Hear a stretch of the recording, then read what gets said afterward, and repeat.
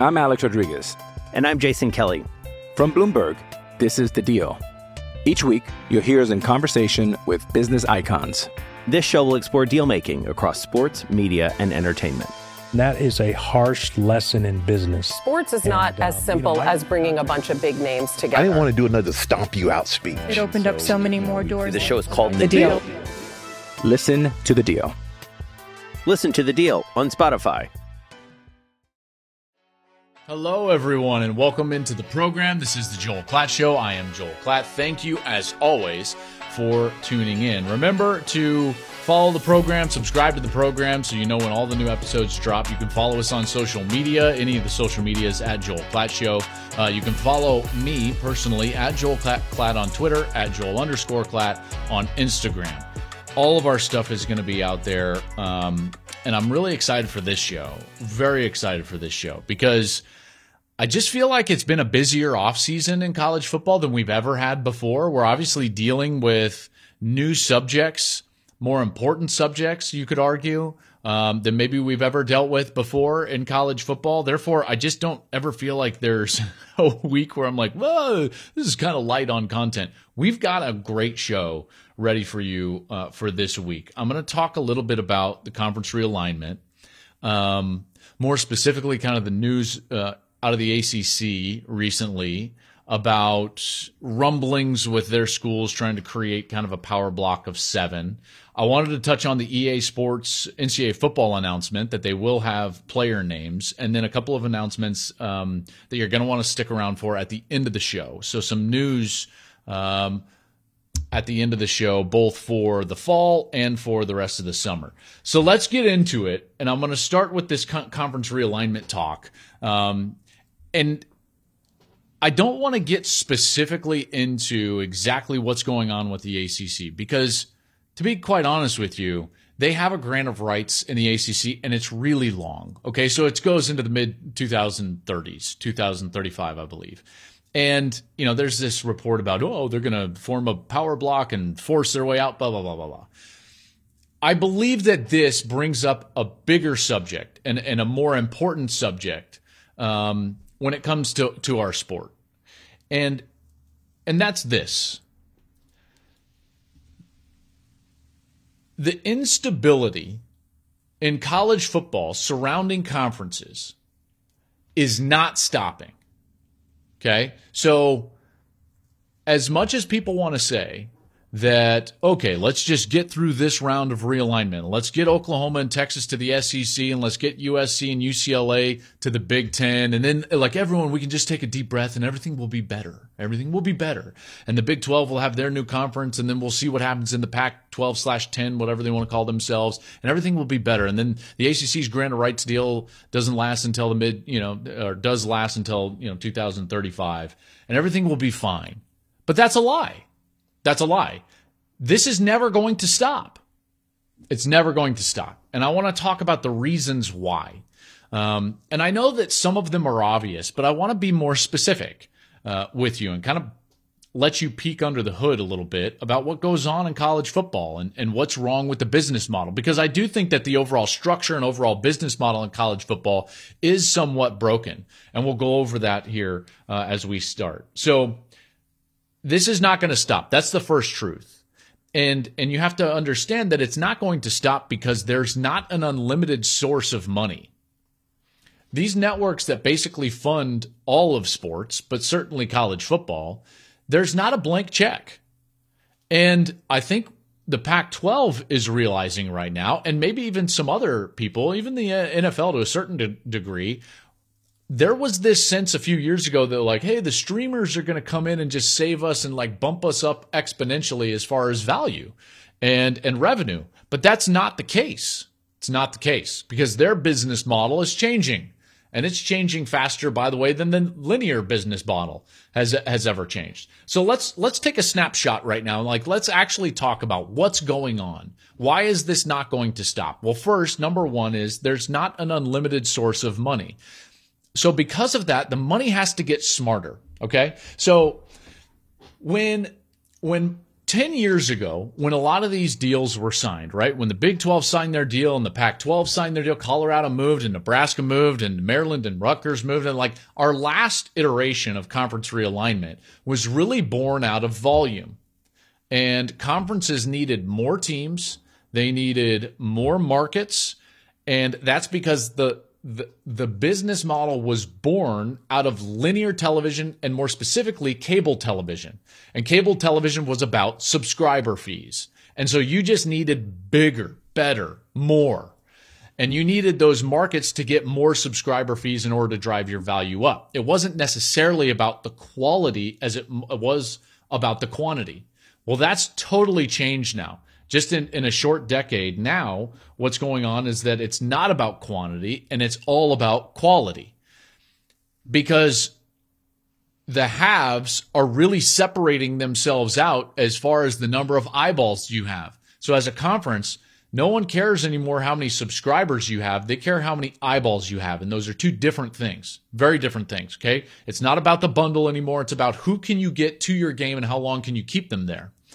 And when you look at it through that lens, you start to see exactly why this disparity in terms of value is starting to approach in college football, where we've got the haves, Big Ten and the SEC, and the have-nots, everybody else.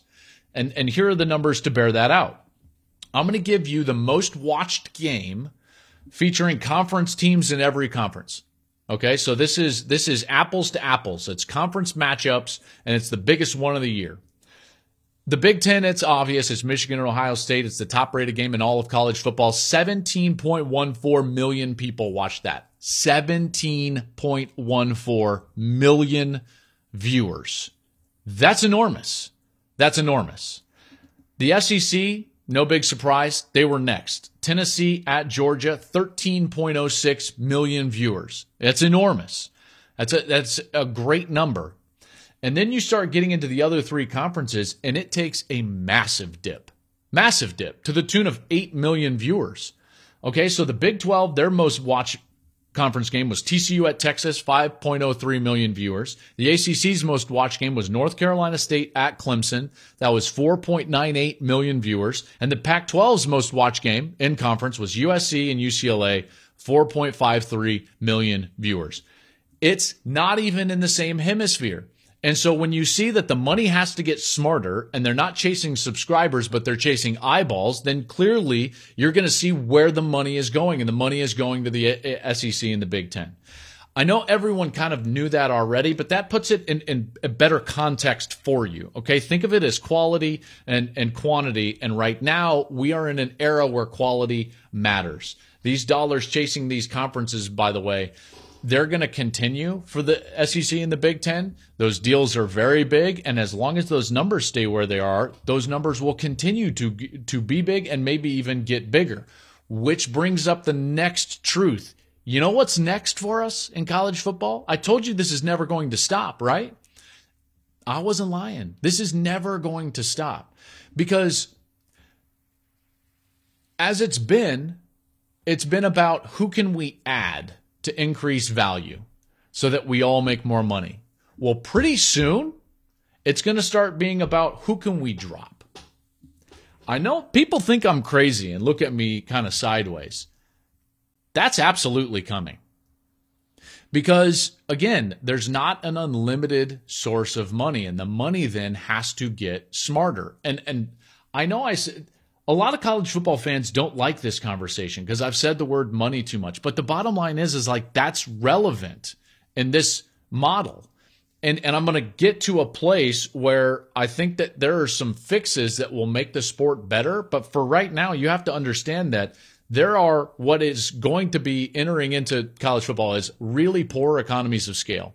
Think about it now. You've got all these members. Only a few of them are actually driving the overarching value, almost like taxpayers, right? You know, only a certain number of taxpayers actually pay all the taxes. Well, only a certain number of teams in every one of these conferences are actually driving the valuation for the entire conference.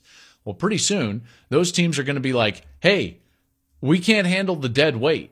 And at this point, having X, Y, or Z school in our conference is just diluting the conference. It's diluting it in two ways. One, we've got to chop up the pie in more pieces.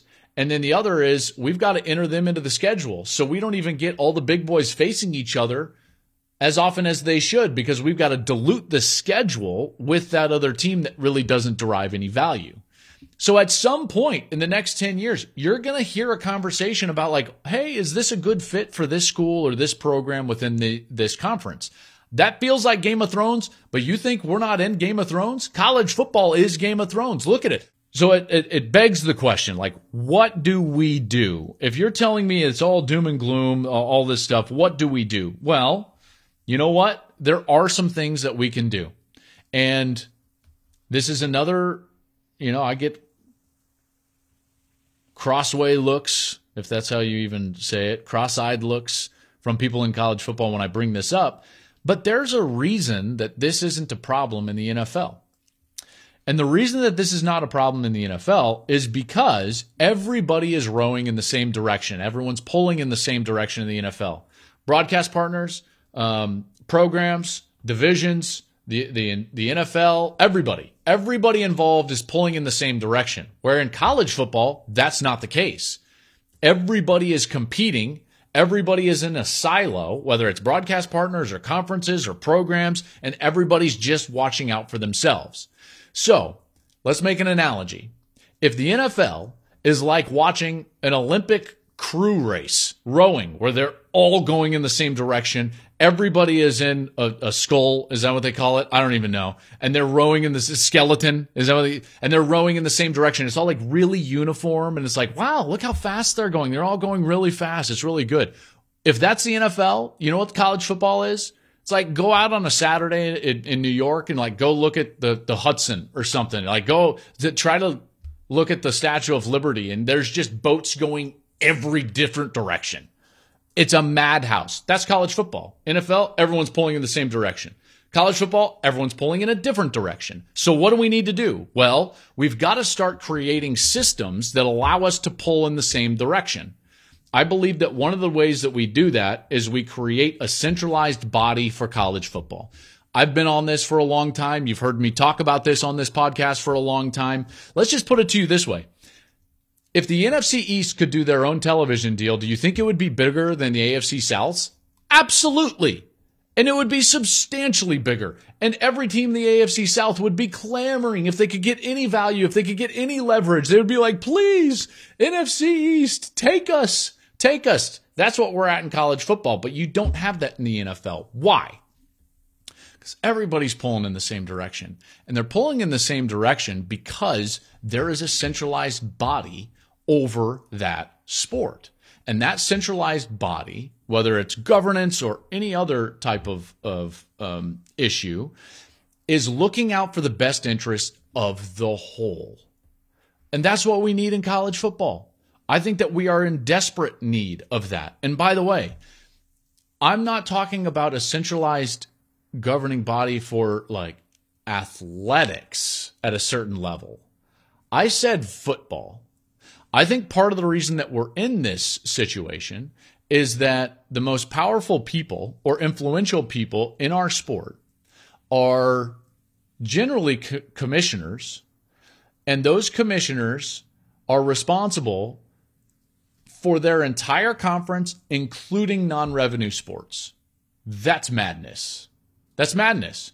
We've got to stop with this whole like notion that we're going to govern and put under the same umbrella the 16 to 20 non-revenue sports per school, just like we're going to govern and put under an umbrella college football. It is so different now. This is not 1952. So we need to get with the times, right? It's 2023. We see what's going on. There's clearly a problem. Everyone's pulling in a different direction. We need a centralized body over college football, okay? Not the 16 to 20 non-revenue sports, but college football. And someone that's just looking out for our sport all the time, 365 days a year, 24 hours a day. That's what we need. That body desperately needs two things. Okay. So if you were to ask me like, Joel, what would that body need? What would it do? How would you fix it? Okay. You can't just say like, hey, look, we got a commissioner or we got a body or whatever it is, a board of directors, whatever it is, whatever you want to call it. Board of regents, if you want to, although that kind of made me throw up in my mouth a little bit. that body would need two things. Only two. They would need leverage over legacy and purse. Legacy and purse. Once you started getting leverage or power over legacy and purse, then you can start to effectuate change. Because if you don't have power over those things, then what's the motivation for any schools to fall under your jurisdiction? Well, there's not. There's not. So you need power over legacy. And when I say legacy, I obviously mean championships. You don't develop a legacy without championships. So you need power over the legacy or the championship, and you need power over the purse. Well, the purse is really hard because it's like you need inventory to have control over the purse or revenue. So it's my belief, and I've said this for a long time, and I've given this idea on this show for a long time. I believe that that body already exists. The body is the college football playoff. However you want to do it, however you want to put on that board, the playoff is the body that is the pathway forward for college football, not only for the postseason, but also for the overarching fix for a lot of the problems that we have right now, because that's the only body that has power or leverage over those two things, legacy and purse.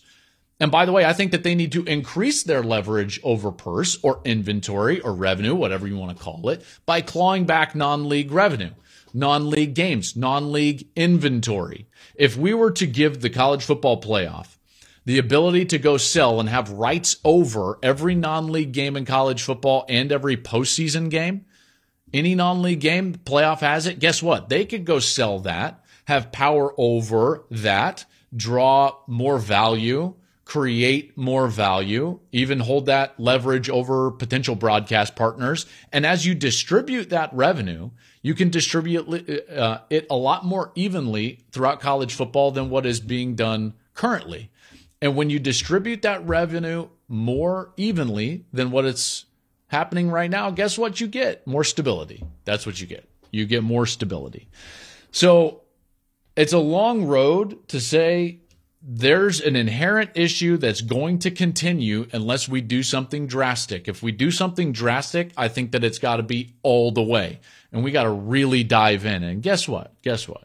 It's not just about solving conference realignment or the instability surrounding conference realignment. A centralized body for football would help with that issue. It would help with NIL guidelines. It would help with portal structure. It would help with the calendar in college football, postseason structure. It would help with governance. It would help with rules and officiating. Think about all the things that we need a centralized body over, and this is just one of them. You see, every one of these problems is more of a symptom than they are an actual cause. And because of that, I think that we need something that can look after and in all reality, fix a lot of the issues. I think that if you do that and you put an umbrella over the sport via a centralized body, you can fix a lot of different things. I know that was a long dissertation, and you might have gotten lost a little bit in there. I think I might have lost myself a couple of times, but you kind of get the idea. All right, I want to move on. I'm Alex Rodriguez. And I'm Jason Kelly. From Bloomberg, this is The Deal. Each week, you'll hear us in conversation with business icons. This show will explore deal-making across sports, media, and entertainment. That is a harsh lesson in business. Sports is not as simple as bringing a bunch of big names together. I didn't want to do another stomp you out speech. It opened up so many more doors. The show is called The Deal. Listen to The Deal. Listen to The Deal on Spotify. Let's go into this really good news for those of us who have been around for a long time. And I know I've seen it on social media. Everyone is celebrating, and rightly so. EA Sports is coming back. NCAA football is coming back, and they will feature player names. And rejoice, because I think that this is awesome. This is awesome. Now, it brings up a much bigger conversation that I'd love to have here over the next few moments. But first and foremost, this is great. And I think it's great for the players. I think it's great for the fans. It's great for everybody involved. Hopefully it's great for EA Sports as well. Now, it does bring up what I believe to be two truths. Not utes, but truths. Truths. I believe two things can be simultaneously true about this era of, let's just call it like the NIL era. Let me start with the first one, and I think it's the most obvious, but NIL has, I believe, created a golden age of college football, and I believe that we are at the dawn of that golden age. College football has never been better. Interest has never been higher. All the problems that we have in college football are champagne problems, which is amazing, right? Like, other sports would be dying to have the problems that college football have. We don't have a lessening popularity. We don't have to fight for viewership, right? Like, it's there. People are interested. People love the sport. And because of that, there are some things that need to be tweaked. Well, listen, NIL is creating like the dawn of the golden age of college football, which is amazing. Partly because I think we're going to have a deeper class of athlete in college basketball and college football more specifically. And we're starting to see that bear out. Next year, we're going to see the fruits of the NIL golden age. I believe next year we're going to have as good of a college football season as we've had in a long time, in part because we've got more depth of talent in college football. Why do we have that? Well, let me tell you.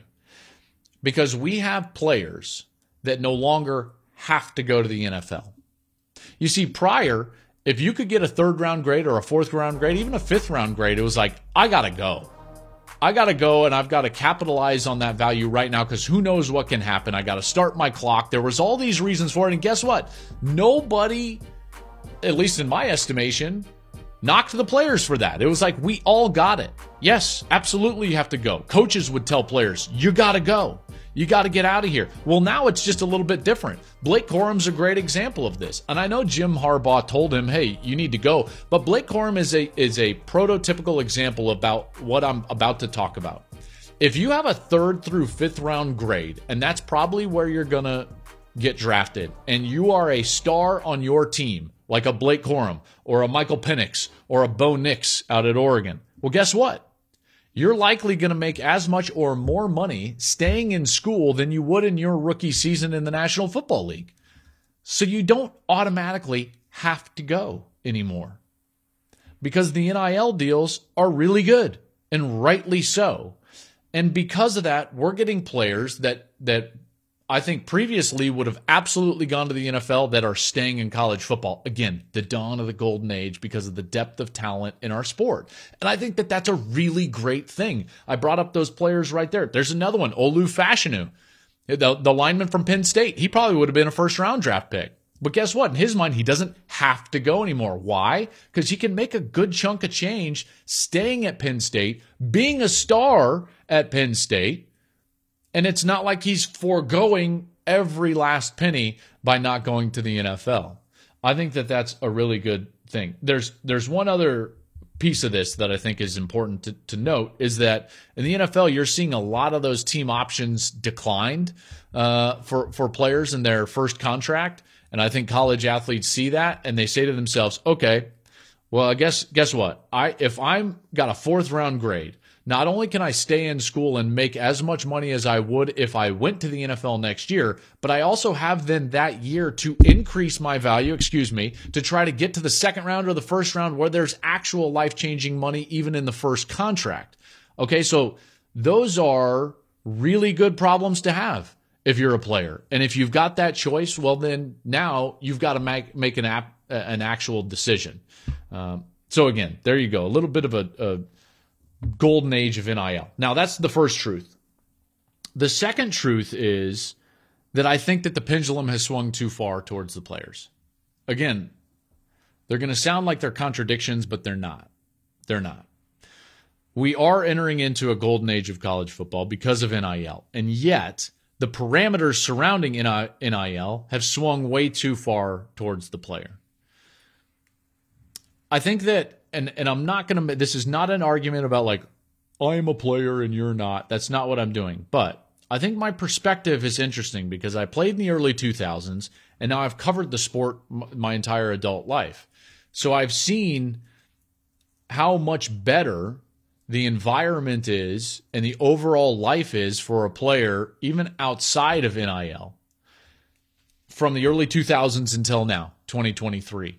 The increase in stipend money, the increase in meal plan money, the increase in the investment into mental health and nutrition and development and all of those things. And that's even before NIL. Now you put NIL on top of that, and you can actually go out and make really good money.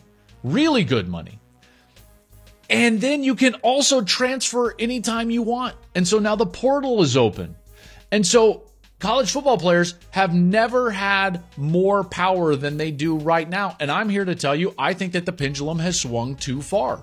There's got to be some parameters, because in every contract worth its salt and in every relationship worth its salt, there's got to be equal benefits as well as equal responsibility. There's got to be some recourse. Listen, Fox has recourse over me, right? Like, I enter into a contract with Fox Sports. Guess what? It's really beneficial to me. I love it. It's an amazing deal. And guess what? They have some recourse. I can't go do whatever I want. I've got non-competes and I've got exclusives. There is language in there that holds me responsible for certain behaviors, performances, exclusivity, all of those things. And there's none of that for players in college football. So, is it great that they're getting these things? Yes. Does there need to be some parameters? Absolutely, because every good contract has both benefit and responsibility. There's benefit and recourse. If you even go, throw in a biblical reference, there's got to be some element of being equally yoked in that contract and in that relationship. So until that happens, schools are going to have to take a hard look at where are we investing the money? How is our NIL collective, working? How much are we giving to them in the form of cash? Now, how much are we investing into the nutrition or into the weight room development or into whatever it is, the classroom development? Because right now it's one-sided and it can't continue that way. When I talk with coaches around the country, and I talked with really high-level coaches that have been doing this for a long time and guys that have been doing this for a very short time, and they all say the same thing. It's listen, this is unsustainable. And it's unsustainable because there's no recourse. As soon as there's some responsibility for the player or some recourse for the school, then those contracts are going to start to even out. Those relationships will start to even out. So as we are in the golden era and age, and at the dawn of that age, because of NIL and a great point and champagne problems for college football, yes, there does need to be some guidelines. We need to rein this in a little bit, because you cannot have one-way contracts. It will not work. It will not work in the long term. All right, a couple of announcements, some news here before we get out of here. First and foremost, Big Noon kickoff and Big Noon Saturday, opening the season in Fort Worth at TCU for Coach Prime and the University of Colorado's first game against TCU. TCU obviously had that great run last year, went to the national championship game. We'll be back there covering Sonny Dykes and Coach Prime in his first game as the head coach for the Colorado Buffaloes. I can't wait. That place is going to be electric. I had TCU people texting me. I had Colorado people texting me. That's going to be fantastic. And then, of course, we'll be in the big house for the game. I've done 5 Ohio State Michigan games. This will be my 6th. Last year, they were both undefeated. I didn't think it could get bigger than that, and yet I've got this sense sitting here that I'm like, oh, wow, Michigan just won two in a row. They're going to probably be ranked number 2 in the country to start. They've got a great team. Ryan Day's lost 2 in a row to Michigan. This could be even bigger. This could be even bigger, and I can't wait for that. And then last announcement, and this one I've been teasing for a while right here on the podcast. And you know it. You're excited about it. I hope you're as excited as I am. Starting on June 12th, we are bringing you something, we've been working really hard on, traveling around, talking with the biggest names in all of college football for our new series, the off-season summer interview series, Big Noon Conversations. That drops June 12th. Right here on the Joel Klatt Show. Joel Klatt Show, Big Noon Conversations, June 12th. The first episode is going to be me sitting down with Coach prime. Deion Sanders and I sat down for close to a little over half an hour just this last week. And so that interview will be dropping June 12th. Talked about everything from his Louis comment to the team to the transfer portal, everything in there. And I can't wait for you to see that episode. Then we've got episodes following that up with Nick Saban, Ryan Day. We'll have Chip Kelly, Greg Sankey, among others. It's going to be a phenomenal series as we build towards the college football season. Again, Joel Klatt Show, Big Noon Conversations, that debuts June 12th, and I could not be more excited about that. I think that you're going to love it. I really do. So make sure to mark your calendars for June 12th. In other news, just a quick announcement. Next week is Memorial Day. We will be dark. There will not be a show next week. So next Monday, enjoy the day with your family and friends and loved ones. Hopefully you have a barbecue, do something fun, and enjoy the day, and we'll be back with you after that. Thanks for listening. As always, remember, you can follow the show on social media at Joel Klatt Show. You can follow me individually at Joel Klatt on Twitter, at Joel_Klatt on Instagram. Thank you for listening, as always. And again, June 12th, Big Noon Conversations. That's coming up this summer.